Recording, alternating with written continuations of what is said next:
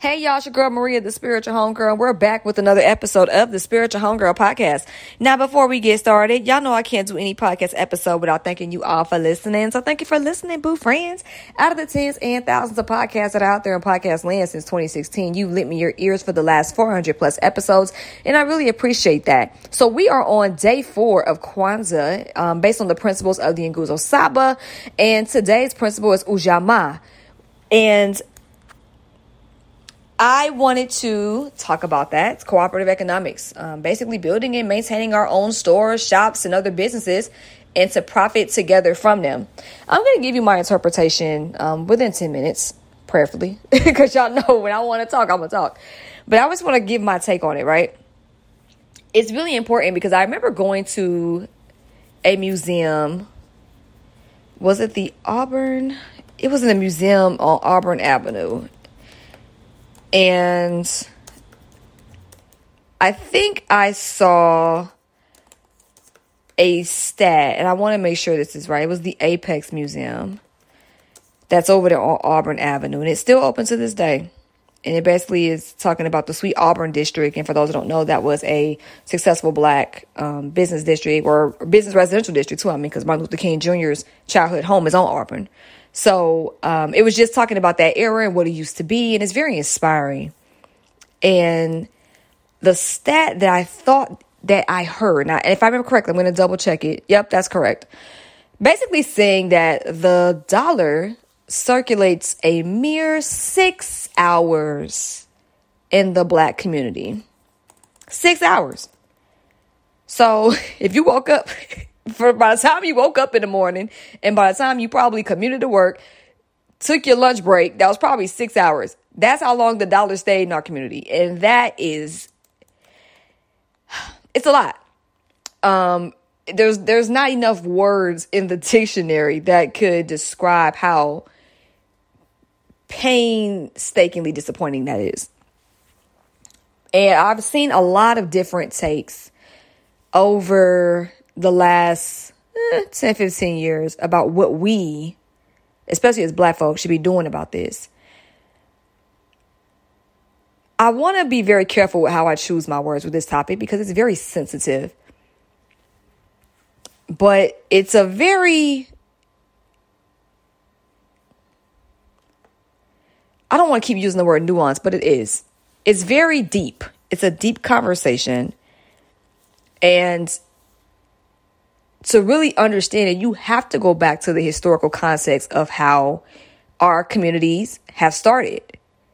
We went from being a source of economic empowerment for other people to having to go against a lot of different things and obstacles and barriers to try our best to be self-sustaining, only to slip further into negative net worths.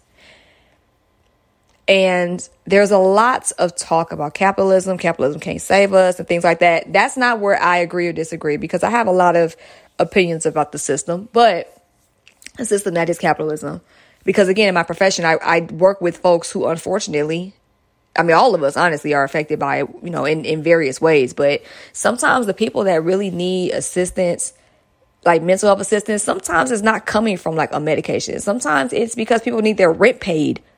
Or they need money for groceries. You know what I mean? So I have a lot of thoughts when it comes to black folks, capitalism, and how we survive and thrive and things like that, especially in these times as inflation continues to rise. So I have my own things that I've worked through in terms of my own thoughts.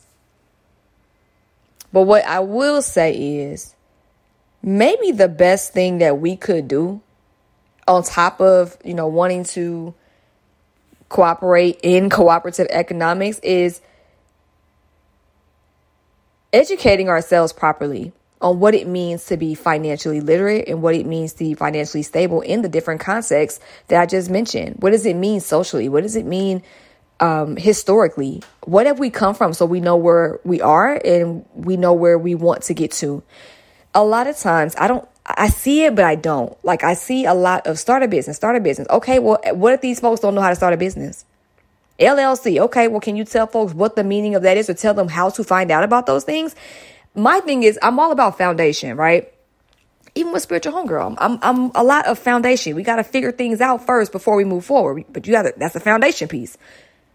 I love the concept of cooperative economics and even community healing.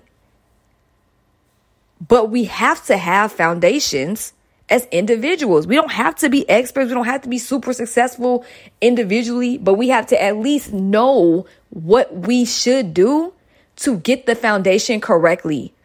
So in my example that I just mentioned, when it comes to community mental health, I'm all for community mental health. I'm here for all of it. But we have to at least tell folks on the micro level, the individual level, what are some ways they can get access to care without issue, relating it to cooperative economics. What are some ways that we could properly educate folks so they understand the context of what it means to be financially stable and literate and the power of their dollar? And then how can we cooperate? Because if we're all coming at cooperative economics from a place of different understandings or appreciations or values of what that means, then that's where we don't have the ability to circulate it longer than 6 hours in our community. The dollar, that is. So my thing is, if you don't do nothing else, even if you broke as a joke this holiday season, because you probably done spent all your money, no judgment. It is what it is. The end of the year is difficult for a lot of people. And then you got tax season coming up right afterwards. So it is what it is. But if you do nothing else when it comes to wanting to participate in cooperative economics, you can at least do your absolute best to try to educate yourself on what it means to be economically literate, financially literate, all of that, so that you can understand how you matter in this system.